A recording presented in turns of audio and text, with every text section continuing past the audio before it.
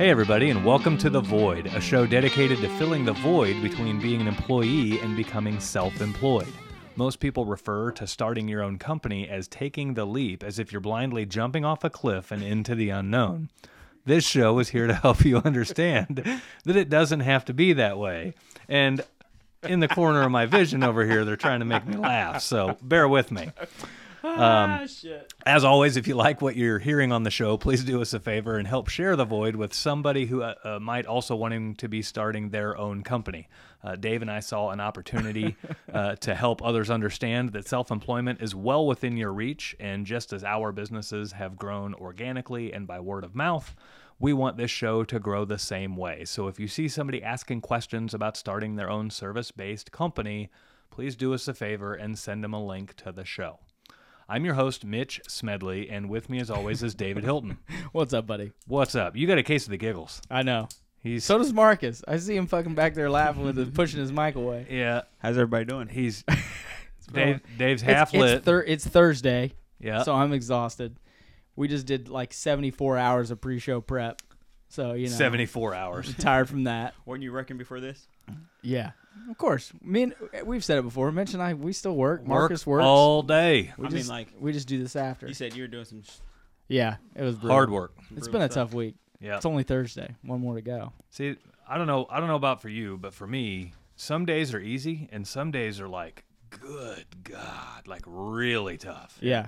That's just how it is. Yeah. If you were at construction, we're not telling anyone that listens to this show anything new. Yeah. If you're it's just some days you just get home and you just lay on the couch and you look at the ceiling and you're like, oh, fuck. Yeah. Do I want to go tomorrow? You got that long... Even when it's your own business, you're like... You got that long, shit. Quiet drive home with no radio on? Yeah, because you're so tired. The you're window just cracked like, just a little bit. Right. Yeah. It's worse in the summer. Oh, yeah. So you stop and get a deuce at the Quick Trip because you're like, I got to have something. We're not encouraging drinking and driving. Oh, I meant for when you get home. Okay. Like you just get it and then you get home, so you have it. And say if you're going to do it, drink with your left and then drive with your right. Right? Jeff Foxworthy. No matter how drunk the left hand gets, the right hand always gets home. Yeah. So, guys, today we are going to do a Q&A show with a couple of questions that have been submitted to us here recently. And as always with these Q&A shows, they're always going to tie back to our 6 core areas of adversity that you're going to want to overcome before you start your own business. So let me run through those real quick, just so we can kind of get some framework for these. Step 1 is personal finance preparation, getting your personal finances in order before you start your business. Step 2 is business finance preparation, and so that covers everything from budgeting to learning how you're going to fund the business, how you're going to raise the money or borrow the money or whatever the case may be. Step 3 is systems preparation. So that's going over all the different systems and processes that you're going to operate from. You're basically writing the rules for the business, how to handle customers, how to handle, the types of work that you're going to do, how to handle money, how to handle phone calls and all of that kind of stuff. Those 3 steps, you're going to want to work on those before you start your company. And then the next 3 steps are steps that you're doing actively once your company has started. Those are, we call those the beginning steps. They are step 4 is community involvement work. And whenever we do that community involvement work, we hashtag it with the hashtag find the need, fill the void. And that way, if you see others using that hashtag, they're also void listeners as well. Step 5 is wake up, do work, and repeat. So in that episode, we talk about all of the stuff that it takes to just get up and redo the successful stuff every day, day in and day out. And then step 6 is evaluate performance and make adjustments and improve, because that's how we get better. We have to understand what good performance looks like. We have to learn how to adjust our bad performance into good performance, and then we have to actually do that adjustment and improve. So all of those steps, we talk about all of those steps in episodes 1 through 9 of this show. So whatever platform you're listening on, you can go back and look through episodes 1 through 9 and find those episodes, and that is going to give you all of the nitty-gritty for how to start your company. Yeah, if you've just started listening and you like this, like, oh, there's some good information in there. Yeah. The best information, and I shouldn't say the best information, but the most important information when it comes to starting your company is episodes. I shouldn't say episodes.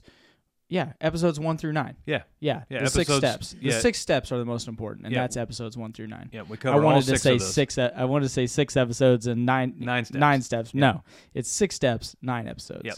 Yep. And so that's going to get you 85 to 90% of the information that you need. Obviously, everyone's going to be unique. Everyone's going to have different concerns or a unique facet to what they're doing. And so that's where the question and answers come in.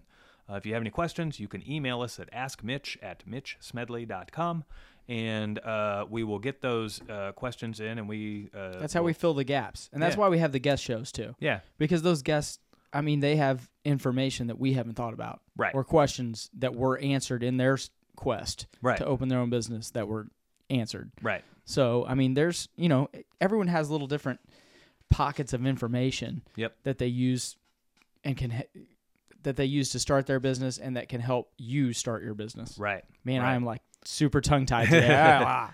And some of the guests might even be starting a business that's not even in your wheelhouse, right? You might be wanting to start a sheetrocking business, and we have a guest on that's talking about like a hair salon. Well, those episodes are still valuable to listen to because you might learn something about one of their experiences that would help you. Like their rental lease. Yeah, Maybe yeah. they had an issue with their rental lease, and you have the same fears, and, Right. and that helps you get over that hurdle Right. to Right. starting your own deal. Yep. So- So today's questions come from 2 different individuals, so we're gonna hit these kind of in order here. Jeremy from St. Louis. Is he the guy that had the 2 questions? He's got a lot actually. But He we're and- going to go over 2 questions that he... Yeah.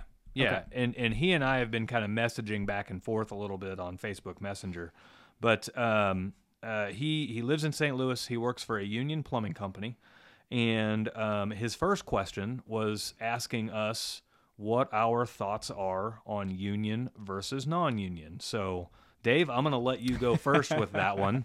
Union versus non-union. What was his exact question? What are your thoughts on the union versus non-union? Was he thinking about opening up a union shop versus a non-union shop? Is that what the gist of his question was? He's Or thinking just in about general? Yeah, he's thinking about starting his own plumbing company, and he's heavily invested into the union now, Okay. and so he's got concerns about like considering leaving the union to start his own, but he could also start his own company That was and non-union. be a union shop as well. Was his commercial or residential?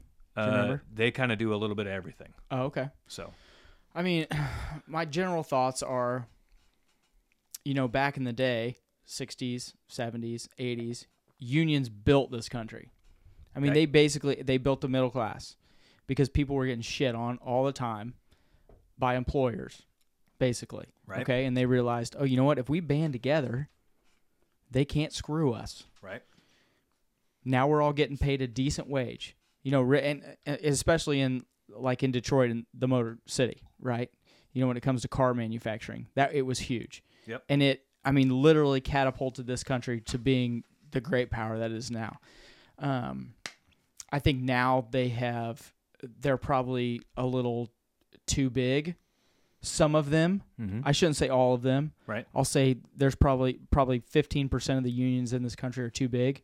They're so big that they can manipulate governments, people. The teachers union is what really comes to mind. Yep. And that drives me crazy. Yep. So, it puts a bad taste in my mouth as far as that goes. What I really wish people would do would stand up to those unions that are doing things the wrong way and kind of take those back. Yep. Vote those people out. I'm on the fence. Yeah. To be honest with you, one way or the other, there are great things about unions. There are bad things about unions. One of the bad things is I feel like people that are really working hard and making all the money, these unions have, in some circumstances, taken advantage of them. And there are fat cats that sit at the top, or maybe not all the way at the top, but those first 4 or 5 tiers that are sucking up a lot of that money, a lot of that due money, and they shouldn't be. Yep. And that's what I mean by people need to maybe need to stand up and take back some of those unions. Yeah. I mean, I'm not going to say they're all bad, but they can be, and they can be good at the same time. Yeah. Now, I'm not going to say that plumbing unions are bad. I don't know anyone personally that's ever been in a plumbing union. Or, I mean, I know some pipe fitters. Mm-hmm. That's a little different. Yep. You know, when I think of pipe fitter, I think of commercial construction, gas pipe, fire sprinkler, things of that nature. And those guys all have great things to say. Mm-hmm. So as far as like service industry plumbers, new construction plumbers, and there are unions for all of those. I'm not going to speak to those specifically because I'm just not sure. Right. But I mean, what are your thoughts on that? When he asks, as a commercial plumber, that kind of does a little bit of everything. Mm-hmm. So, let's first, I'll give you kind of my opinion on unions in general. I look at unions a lot like real estate agents. And so I agree, yeah, unions helped build the country and everything else. One thing that happened as the country developed into what it is today, anybody who wanted to be successful and needed a lot of employees to do that, you understand very quickly that if you are going to be successful, you have to, you don't even have a choice. You have to treat your people very well. You have to pay them very well. You have to give them amazing benefits. You have to have a great culture. You have to provide, health insurance and retirement and all of these things. And you don't even, it's not even a choice. If you want to be successful, you have to take care of your people. And so unions might be a little less important today than they used to be, because now everybody knows that if you want to treat people well, or if you want to be successful, you have to treat them well. And I say that without trying to discredit the unions, right? Like, a lot of the reason that is to the way today is because unions pushed those issues over the years. So in today's world, unions I look at a lot like real estate agents. And so, like, if I'm going to go try to sell my house, I could choose to try to do it without a realtor, and I could try to navigate all of that financial paperwork and all of the contracts, and I could meet all of the potential buyers, and I could walk them through the house, and I could do all the selling, and I could do all the things that it takes to sell my house on my own, and I could save that fee that I'm going to pay the realtor. Or I could hire a realtor and trust that that realtor is going to do all the right things with the contract and say all the right things to the potential buyers and look out for the sleazy buyers that we don't want to deal with and enter into a contract with, and do all of the experienced things that realtor does in order to help sell my house and make sure I get a full value and a fair deal out of it. The choice is mine, right? Like, I could go by myself, or I could go with a realtor, and if I'm going to go with a realtor, I'm going to pay a small fee. Unions are very similar. If you have the ability to know what a good wage is and what a bad wage is, and you have the ability to barter for a good wage, and you have the ability to recognize what good benefits are and what they aren't, and you have the ability to find companies that produce good benefits and give and offer good benefits and all of that stuff, then you might not need to go union, because you can handle a lot of those things on your own. However, if you want to just go work and you want to just know that your employer is paying you fair, and you want to know that they're giving you good health insurance, and they're not working you too hard, and their retirement is good and all of that stuff, well, then you can go union, give up a little bit of, you're going to pay a small fee, you're going to give up a little bit of that, but all of those fears subside when you go that route. And so that's my honest opinion of unions. It just depends on what your mentality is. The one characteristic of that is it changes with geography. So we're in the Kansas City area. It's not a very strong union town. You go over to St. Louis, ironically, where Jeremy's from, there's a lot heavier union presence in St. Louis than in Kansas City. And so, that experience would change literally just on the other side of Missouri. You get into, Detroit and New York and Chicago and all that, and the unions are even stronger there. So that would twist things a little bit, with geography of just where you are in the U.S. But when it comes to starting your own company, you could really go either way there. I have a friend of mine in town that has a plumbing septic company, and When you say plumbing septic, they just do septics they and that's it? they do septics and like Repair and new. exterior plumbing, Okay. so excavation stuff and everything else. He actually flipped union. He started non-union. He was Was that his choice or his employee's choice? No, his choice. So he started non-union.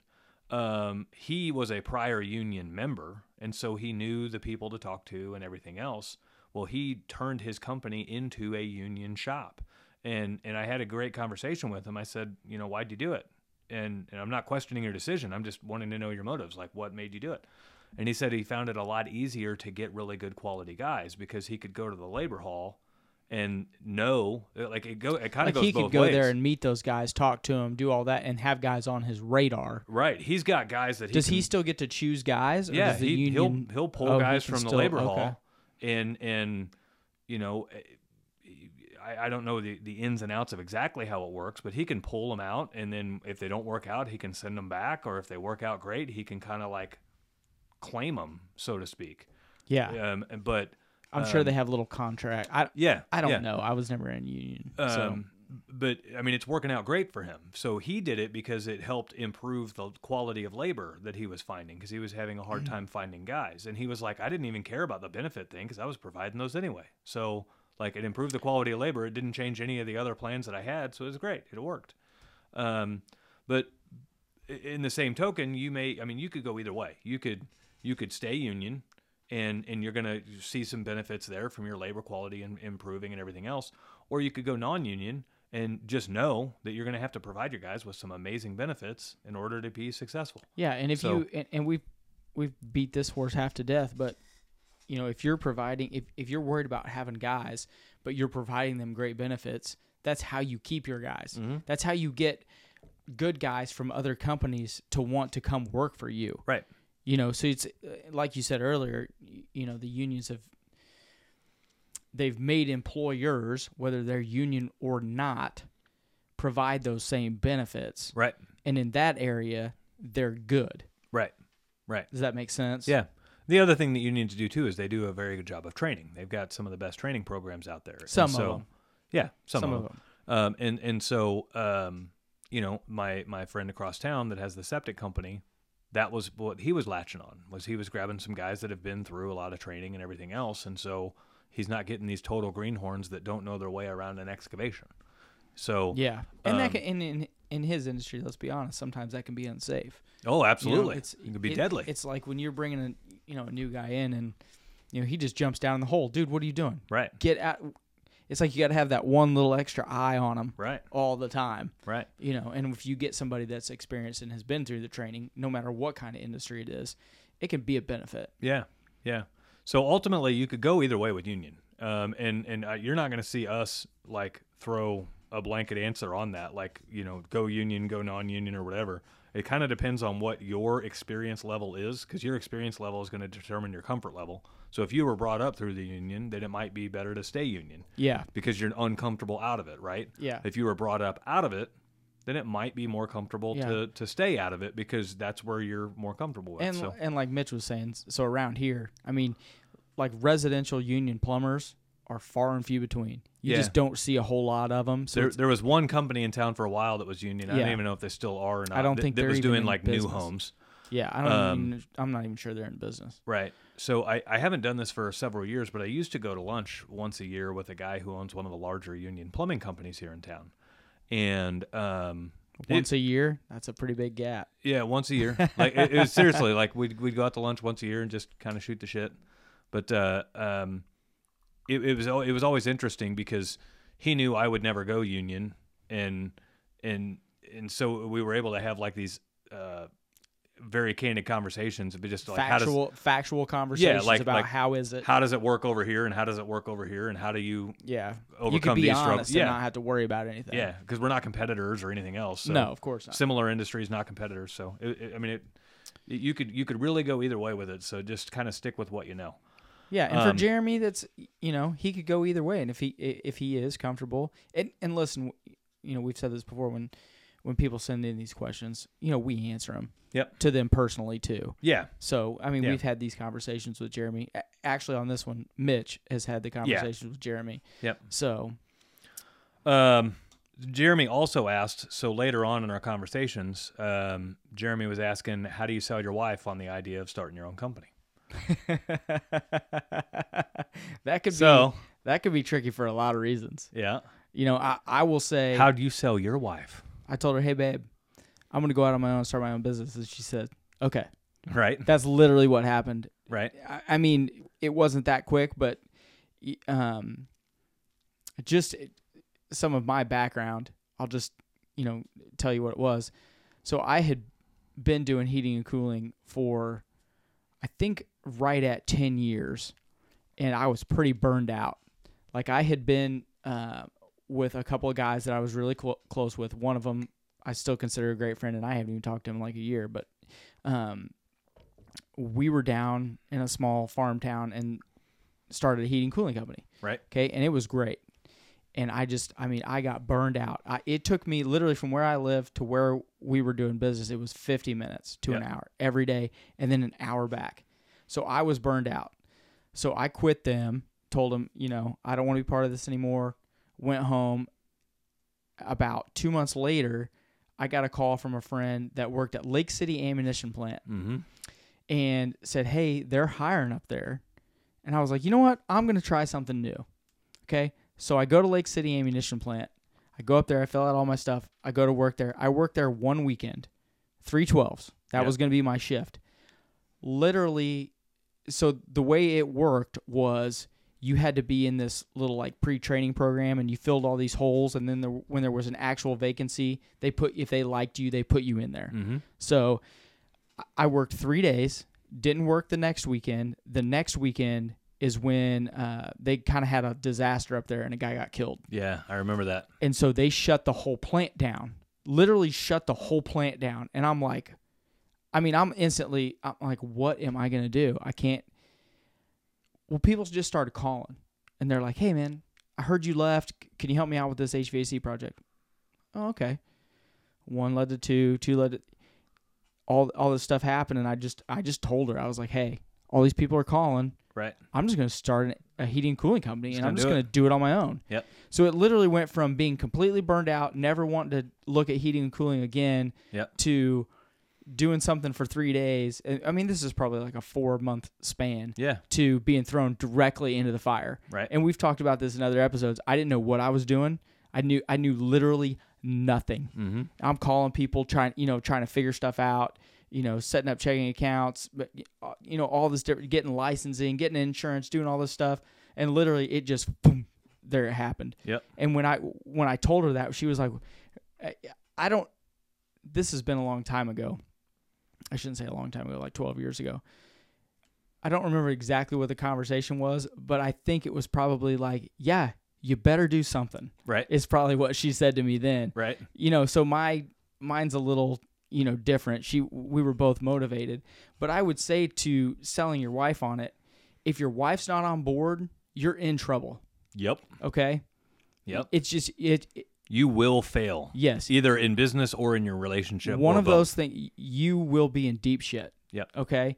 It takes, when you're married, and I'm going to go on a little married tangent. I feel like, these days when people get married, marriages fail because people are selfish.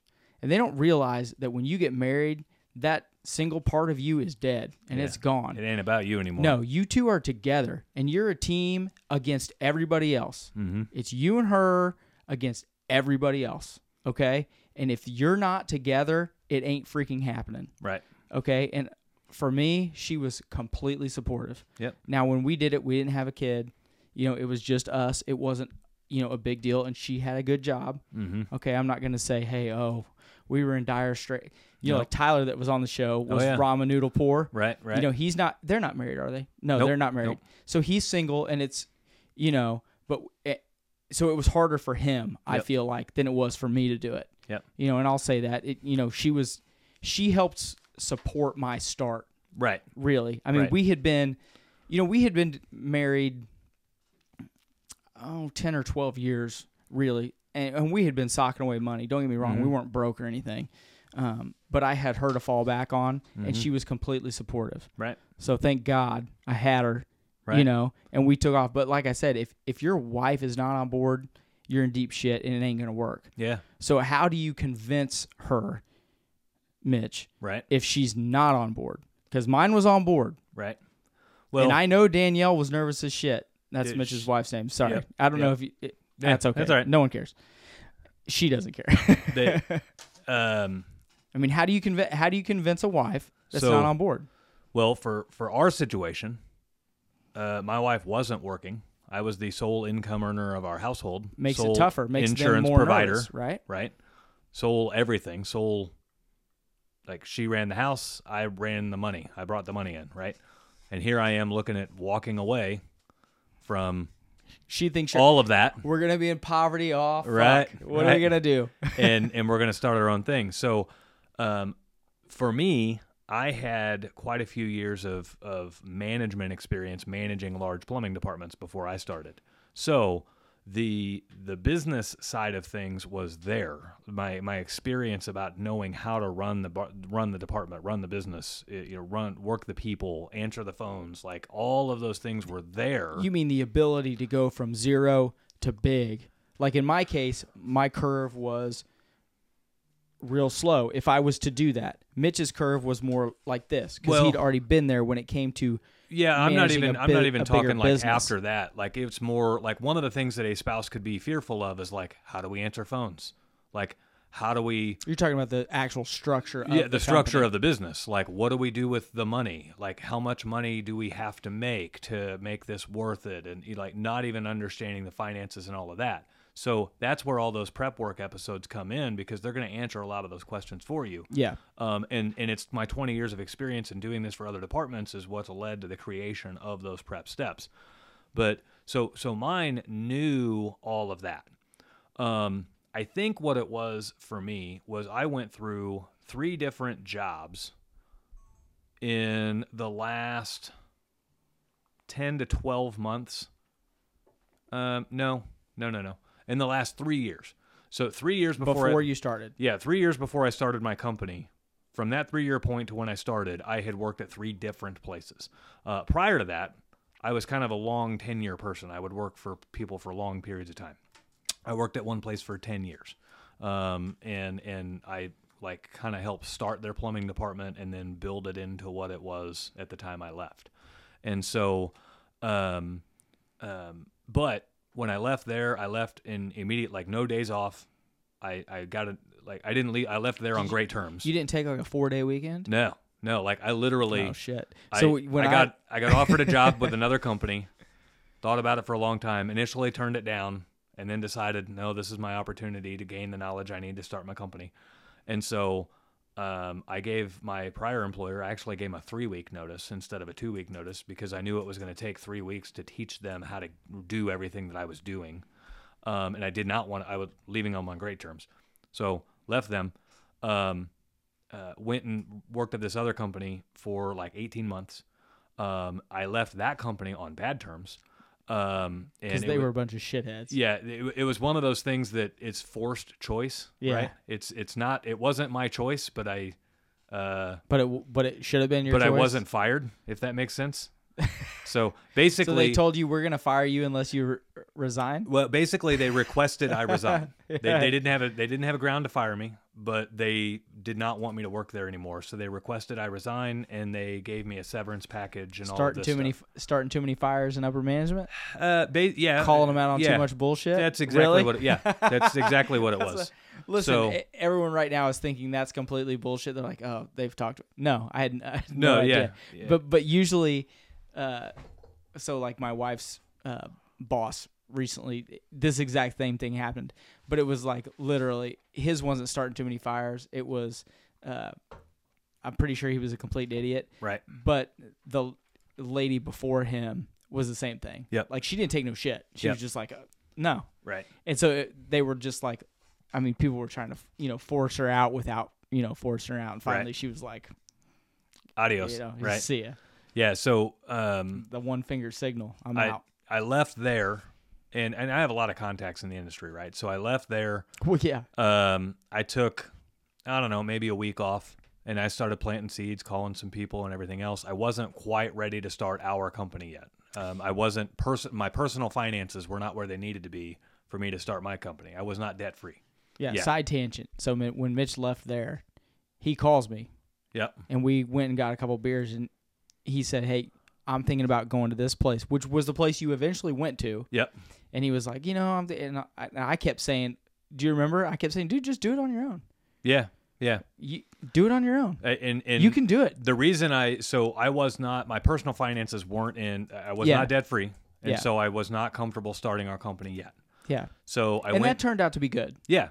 So basically I took all the ideas that I would take to start our company. and helped them. And I went to another company who had done HVAC for 30 years and they had never done plumbing. And I literally created a plumbing department for them. And they're a big company. And they're a big company, do well. great company, Yeah. left there on great terms and everything else. They treat their guys pretty good, don't they? Yeah, they treat them great. Everyone I've ever talked to that's worked there, Yeah. they're pretty happy. And so, so I worked there for 7 months, and in 7 months, we took them from never doing a dime in plumbing work before to now doing very respectable money in plumbing.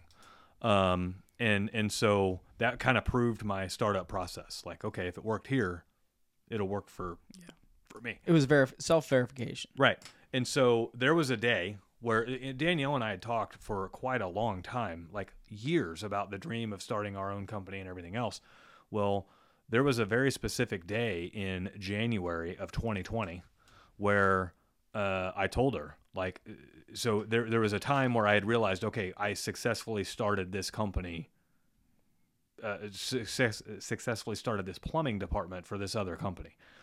There's no reason I can't do this for myself Yeah. now. And And for those that have lost track or came in later or fast forwarded, this is how do you sell your wife on starting your own business. yeah, and so I texted her and said, we're doing this. I've now done this for 3 different companies, had been wildly successful, have very rarely ever made a mistake. I've never made a detrimental mistake. It's time that I quit putting all of my skills to use for somebody else, and it's time that I start building a legacy for our family.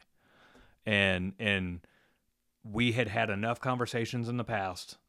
She knew that when that text came across, it was like, But It's it. but to the question of how Right. do you sell your wife on it? So ultimately, you say in generalities we had these conversations in the past. Yeah, People yeah. are looking for direct answers. yeah. So I mean, ultimately, what are direct answers? What were her real caveats? yep. Ultimately, it is a matter of getting all of your spouse's anxieties resolved.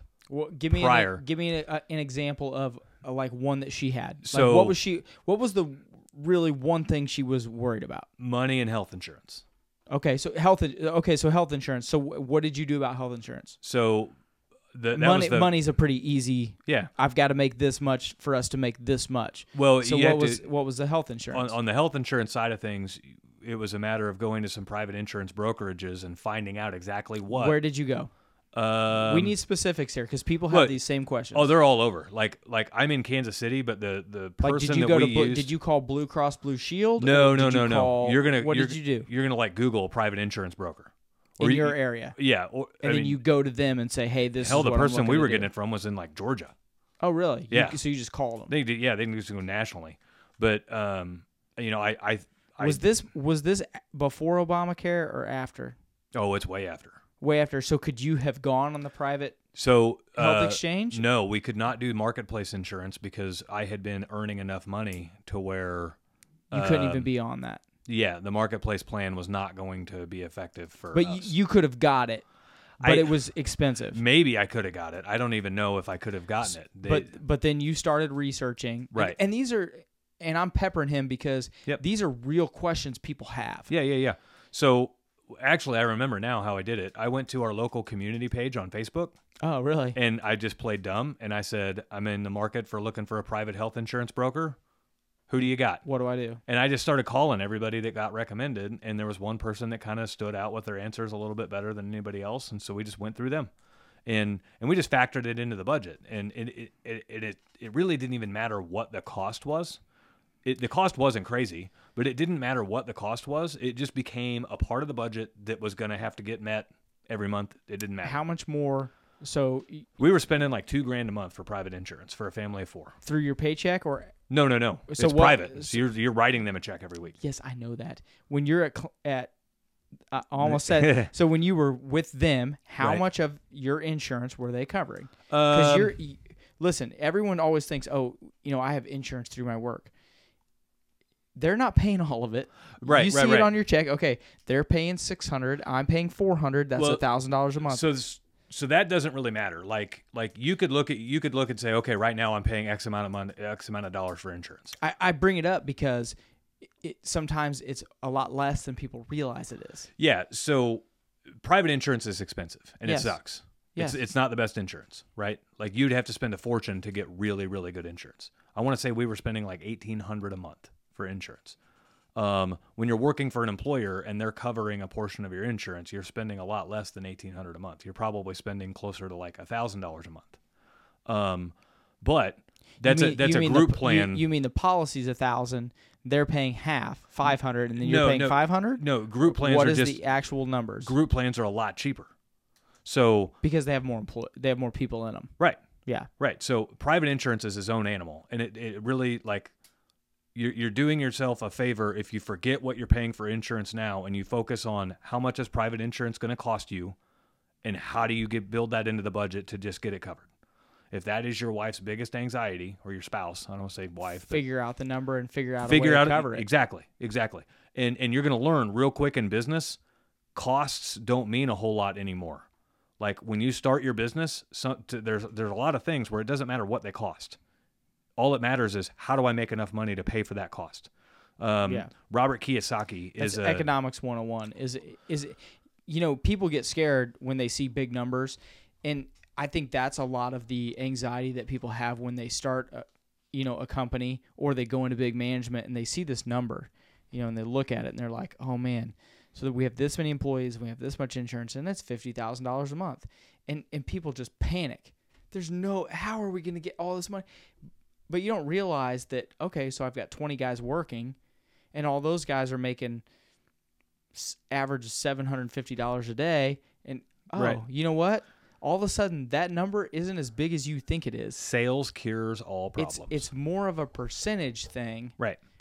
If you want to see things small, break them down into percentages. Right. But like Mitch is saying, find out what the number is, find out what the budget needs to be, Right. and then figure out how to overcome that number Yeah. in a realistic manner. You Look, babe, if we run 3 calls a day or 3 calls every other day, whatever it is, and that means and that these aren't this money is this. this isn't I can entrepreneur math cover either. this. No, this is real math.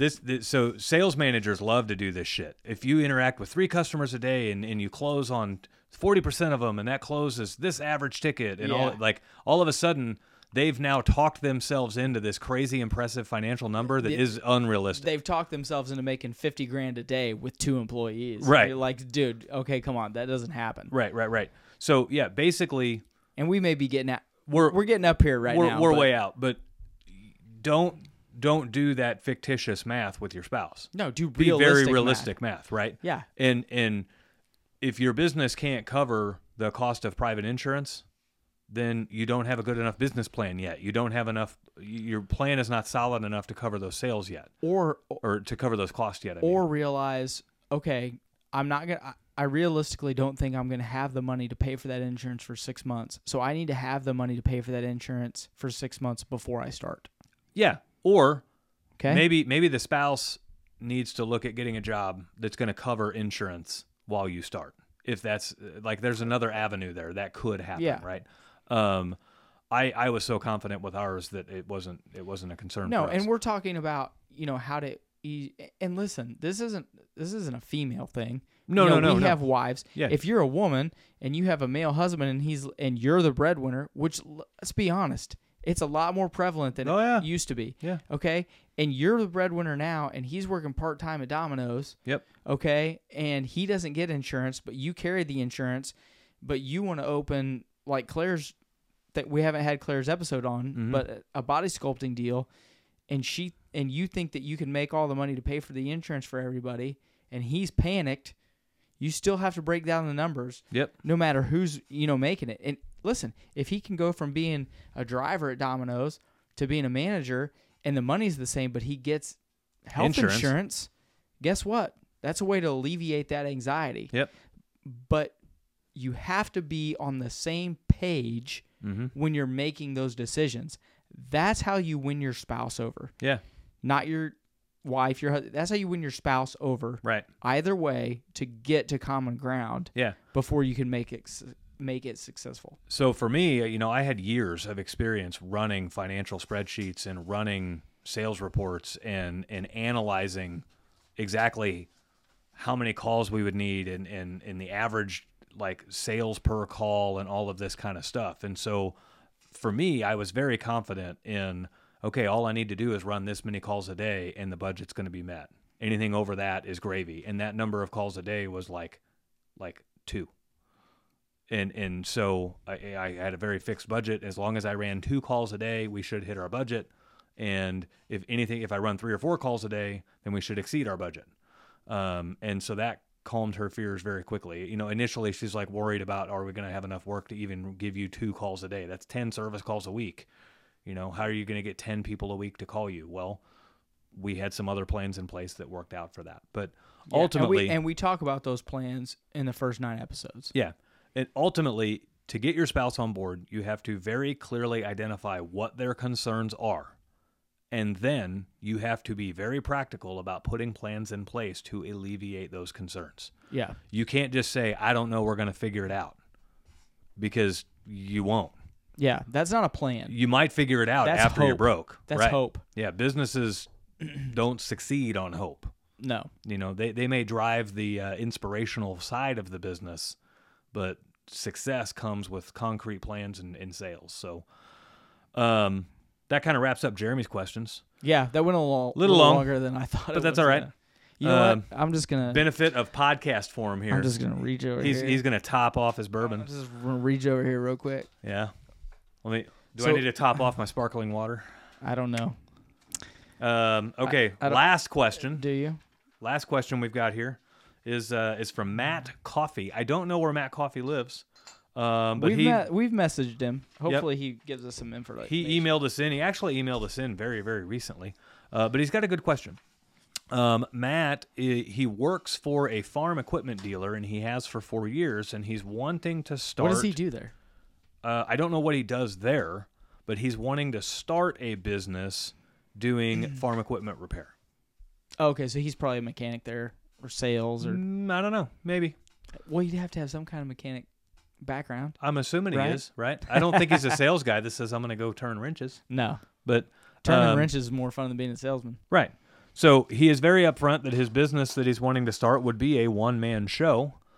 His question is, he sees us refer to I and we and things like that, but he's concerned. He's concerned that if he says I, then people aren't going to be able to rely on him, Right. because they think he's one guy. Right. And if he says we, he's going to be lying to them. He's worried that he's lying because it's not a we, it's an I. So first off, Matt, that's a good conscience to have. If you're Yeah, that worried your about conscience is in the right spot. if you're worried about lying to people about calling yourself we, you already have my respect. Yep. And you're probably going to have your customers' respect right off the gate. And you're probably going to be pretty successful at what you do. Yeah. Because your mind's in the right spot. Yeah, honesty and your moral compass are what drive you. Right. I mean, and when you look around at the country right now, obviously we've lost a lot of that. Right, Marcus? We've lost a lot. Yeah, I guess Marcus literally, I could feel his eyes roll and just looked over at him. But yeah, but I mean, we is the answer.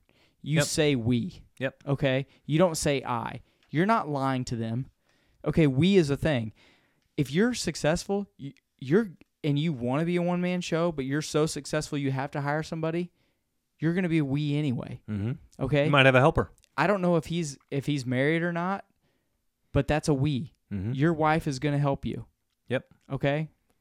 That's just what it is. Yep. You're going to be a we. And Mitch brought this up earlier, and I'm going to steal some of his point. Oh, you're gonna steal my point. I'm going to steal one of his points here. He said, he has people backing him up, like his parts distributor. Right. Okay, that's a we. You are part of an industry. You are a we, even if you're only a single guy out there working. Mm-hmm. And even if he only wants to stay a one-man show, it is. We haven't talked about this, but if you're a one-man show, and you're growing and growing and growing, it's almost harder to not hire someone than it is to hire someone and stay on that elevated track. Right. I did it. I know. Yep. Okay. It's really hard. So when you start out as a one-man show, your track is this, and I'm going to make Marcus show me on the video. Yeah. Your track is this. Yep. And then when you get so big that you decide I need to either hire someone or stay a one-man show, your track becomes this. Yep. And that's just how it is. And okay, and I'm not saying Dave's giving a wavy motion with it. Yeah. It was going up at a 45-degree angle, but then it starts wavering. And the Yes. reason it starts wavering is because you get freaking tired. I forget that we're not just on YouTube. Right. So yeah, so you're going up at a 45-degree angle, you're climbing the hill, and that's as a one-man show. But when you get to the point where, I'm going to say it again, you have to either hire someone or decide I'm going to stay a one-man show, that hand starts waving, that line goes down and up and down and up, because you're turning down work, you're grabbing work. You're turning down work, you're grabbing work. You're turning down work because you're too busy to get to it, and then you realize, I turned down a little too much, and so now you're slow. Yes. And so now you start grabbing everything you can, and then you grab a little too much, and so now you're busy. Yes. And listen, I did this, so it's easy for me to say this. You are not doing a wrong thing. No. If you're comfortable doing that, you're going to do it. You're just describing the way it is when you're a one-man show. Yeah, if you're going to piss people off, yeah. Are you going to make a lot of people happy? Yeah. Are you going to make a shitload of money because you're on your own? Yeah. Yeah. So, that's a bridge that Matt is going to have to cross if he is successful. It's just that's just freaking how it is. Yep. You either are going to continue on that upward trend, and you're going to have to sacrifice a little bit of money to hire guys. Yep. Or you're going to have to go down. Yep. And then you're going to have to go up, and then you're going to have to go down, and you're going to have to go up, and that's just what it is. Yep. Not to steal too many of your points there. No, you're buddy. good. You're good. So, I had to grab that to fill my thought process there. ultimately, he could go either way. Of course you can. If he says he's going to lose some customers that want the comfort that he's a little bit bigger than a one-man show. Yeah. Right? Yeah. It's kind of weird. Customers want the one-man show, but they want the security of a company that has multiple employees.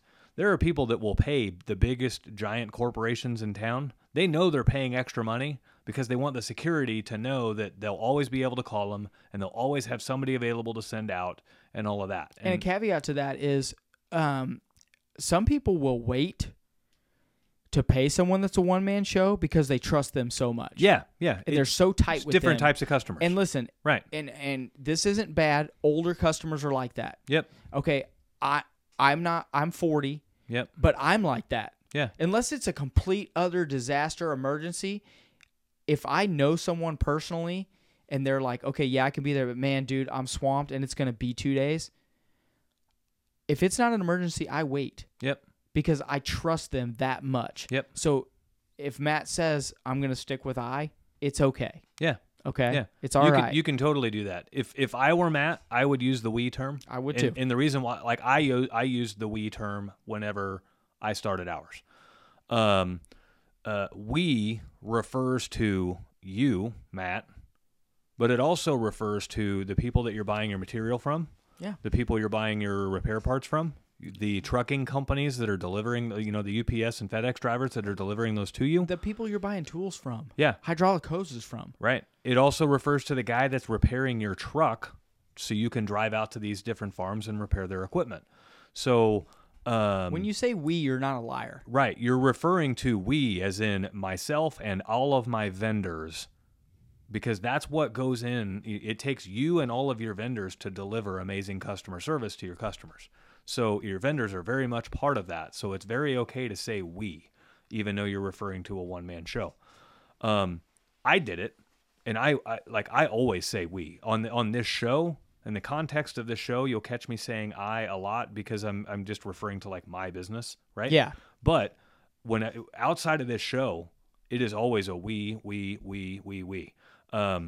And even when I started, I'm the only plumber we have. My wife was answering phones, but she wasn't even on the payroll yet. She's not even like But it was still a we. officially employee. Still a we. And I'm saying, we will get out there tomorrow and we will get you taken care of. And then I would show up as one person, and the customer would say, you said we on the phone. Is anybody else coming? And I'm like, no, I just always say we. I refer to our company, our company. Yeah. And they'd be like, oh, well, how many plumbers do you have?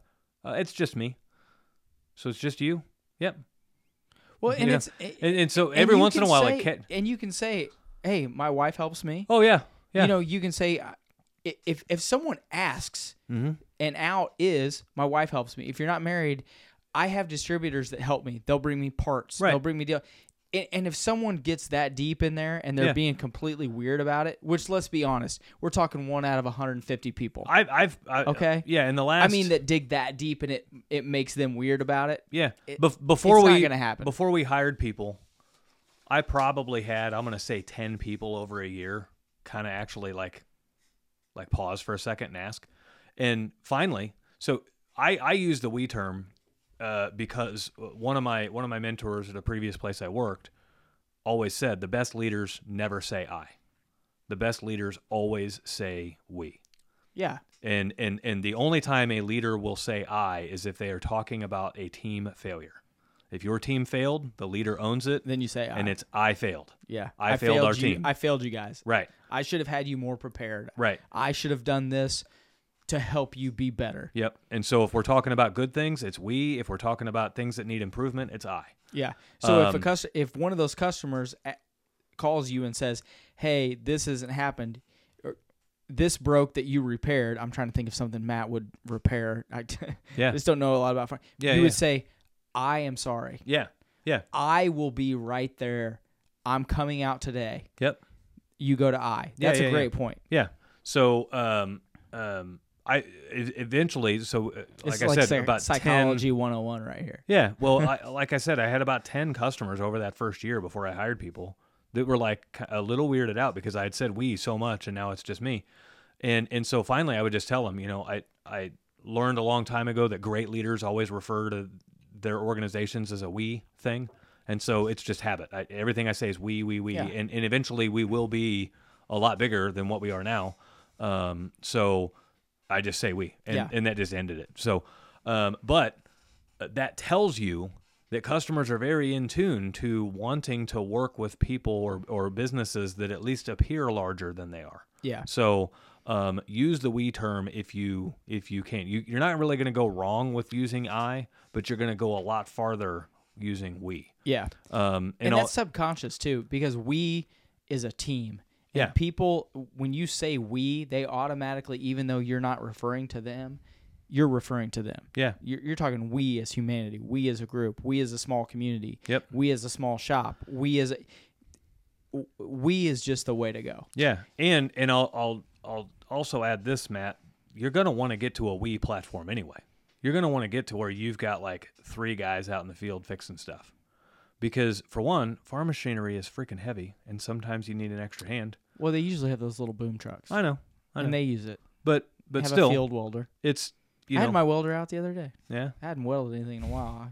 I was out in the shop, I had some angle iron. I was like, you know what, I'm going to make a brace for this chicken coop right here. I'm going to do it. Got it out, welded it up. Little side tangent. Squirrel. I like doing a lot of fun stuff like that. Well, so Tom that lives next to me is a farmer. Oh boy, here He's we got go. Tons. Sorry, Matt. I'm gonna verify this. So he has a lot of farm machinery, and those guys are always out there working on it. I love it, man. Yeah. I'll go over there and hang out with those guys. They'll be working on hydraulics. They'll be working on the planter. They'll be working on whatever. Yep. It fascinates me. Yep. How awesome that equipment is. And so just the other day they run big trucks too. They can't find any help. Yeah. Especially qualified mechanics, qualified anything. Mm-hmm. So if you can be in that industry, I think you can make a ton of money. Yeah. And if you could get a few guys that were on board that weren't flaky and trying to go off and do a ton of side work and do this, I Right. think you could really make a lot of money doing Yeah. it. Well, and for Matt's concern, get to a platform of We, because it saves you from getting burned into the ground and just Yeah. like beating your dick into the dirt, working so damn hard. And there can be a lot of long hours because those guys, Yeah. you know, when it's harvest season They're- and they're out there at midnight with the lights running, Yeah. and they have, especially like around here, there's a lot of smaller farms. Mhm. You know, they don't have John Deere on call because they're running 8 combines in a row. You know, Yep. rolling down fields, and I think that's probably what Matt's like. That's his niche. Yeah. You know, 1 combine or 2 combine farms are calling him. Yep. Dude, you could be wore out at harvest time real quick. Yeah.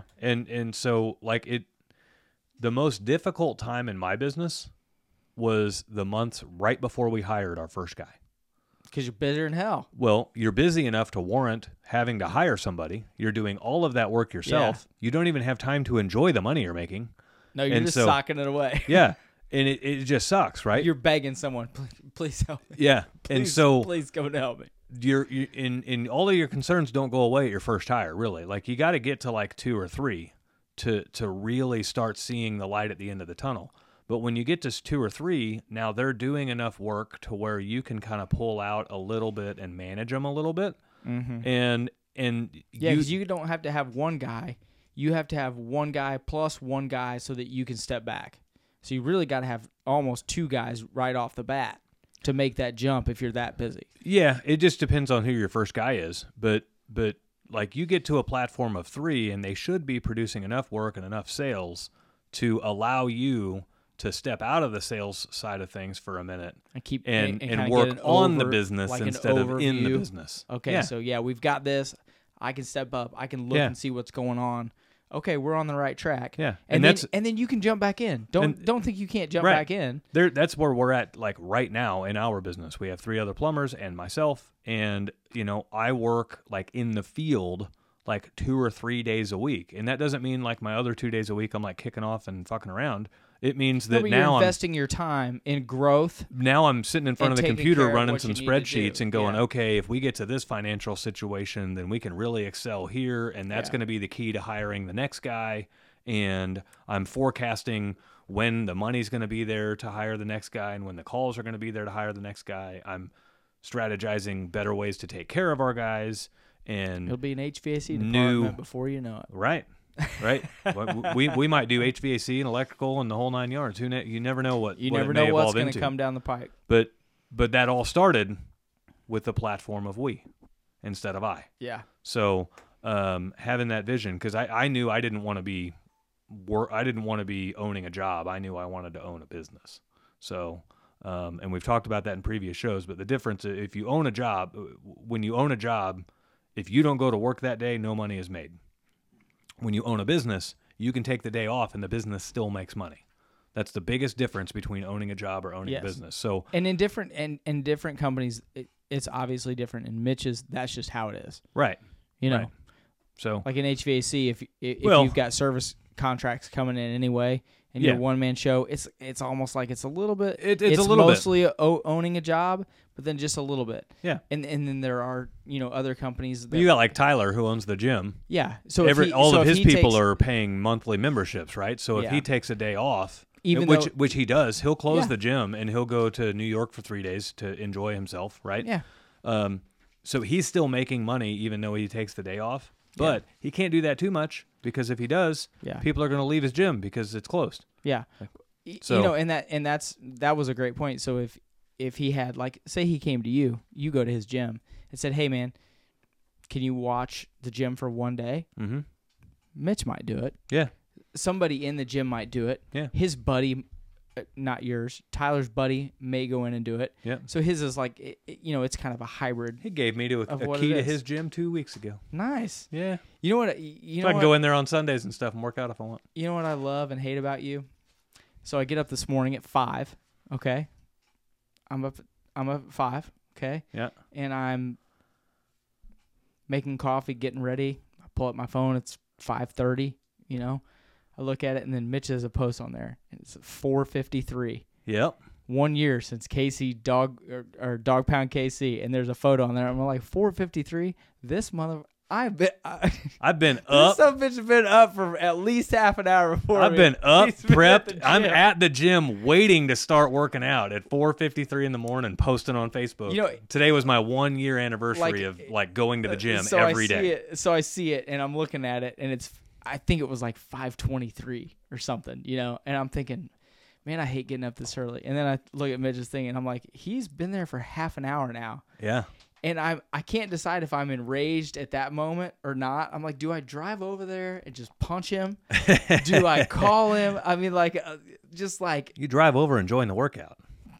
That ain't happening, dude. That ain't happening. I mean, I work out, but not at 4:53. Yeah. That's my I routine. mean, he's literally. We oughta- It's black. I'm like, it's dark out. None of the lights are on. I'm like, this crazy son of a bitch. Yeah. Is at this gym. Every day. Nuts, man. Every day, like You're clockwork. nuts. You're nuts. So, well, Jeremy, Matt, I hope those answers help you out. And as always, tune back in with us as you start your journey and keep us in the loop as to how successful you are. So, I've actually got a phone call scheduled with Jeremy here pretty soon to go over some more questions. So Good. we'll see how that works. You know what we should do? Maybe we'll call him on speaker here. Well, I was thinking maybe he could. It's not that far from. It's not that far, right?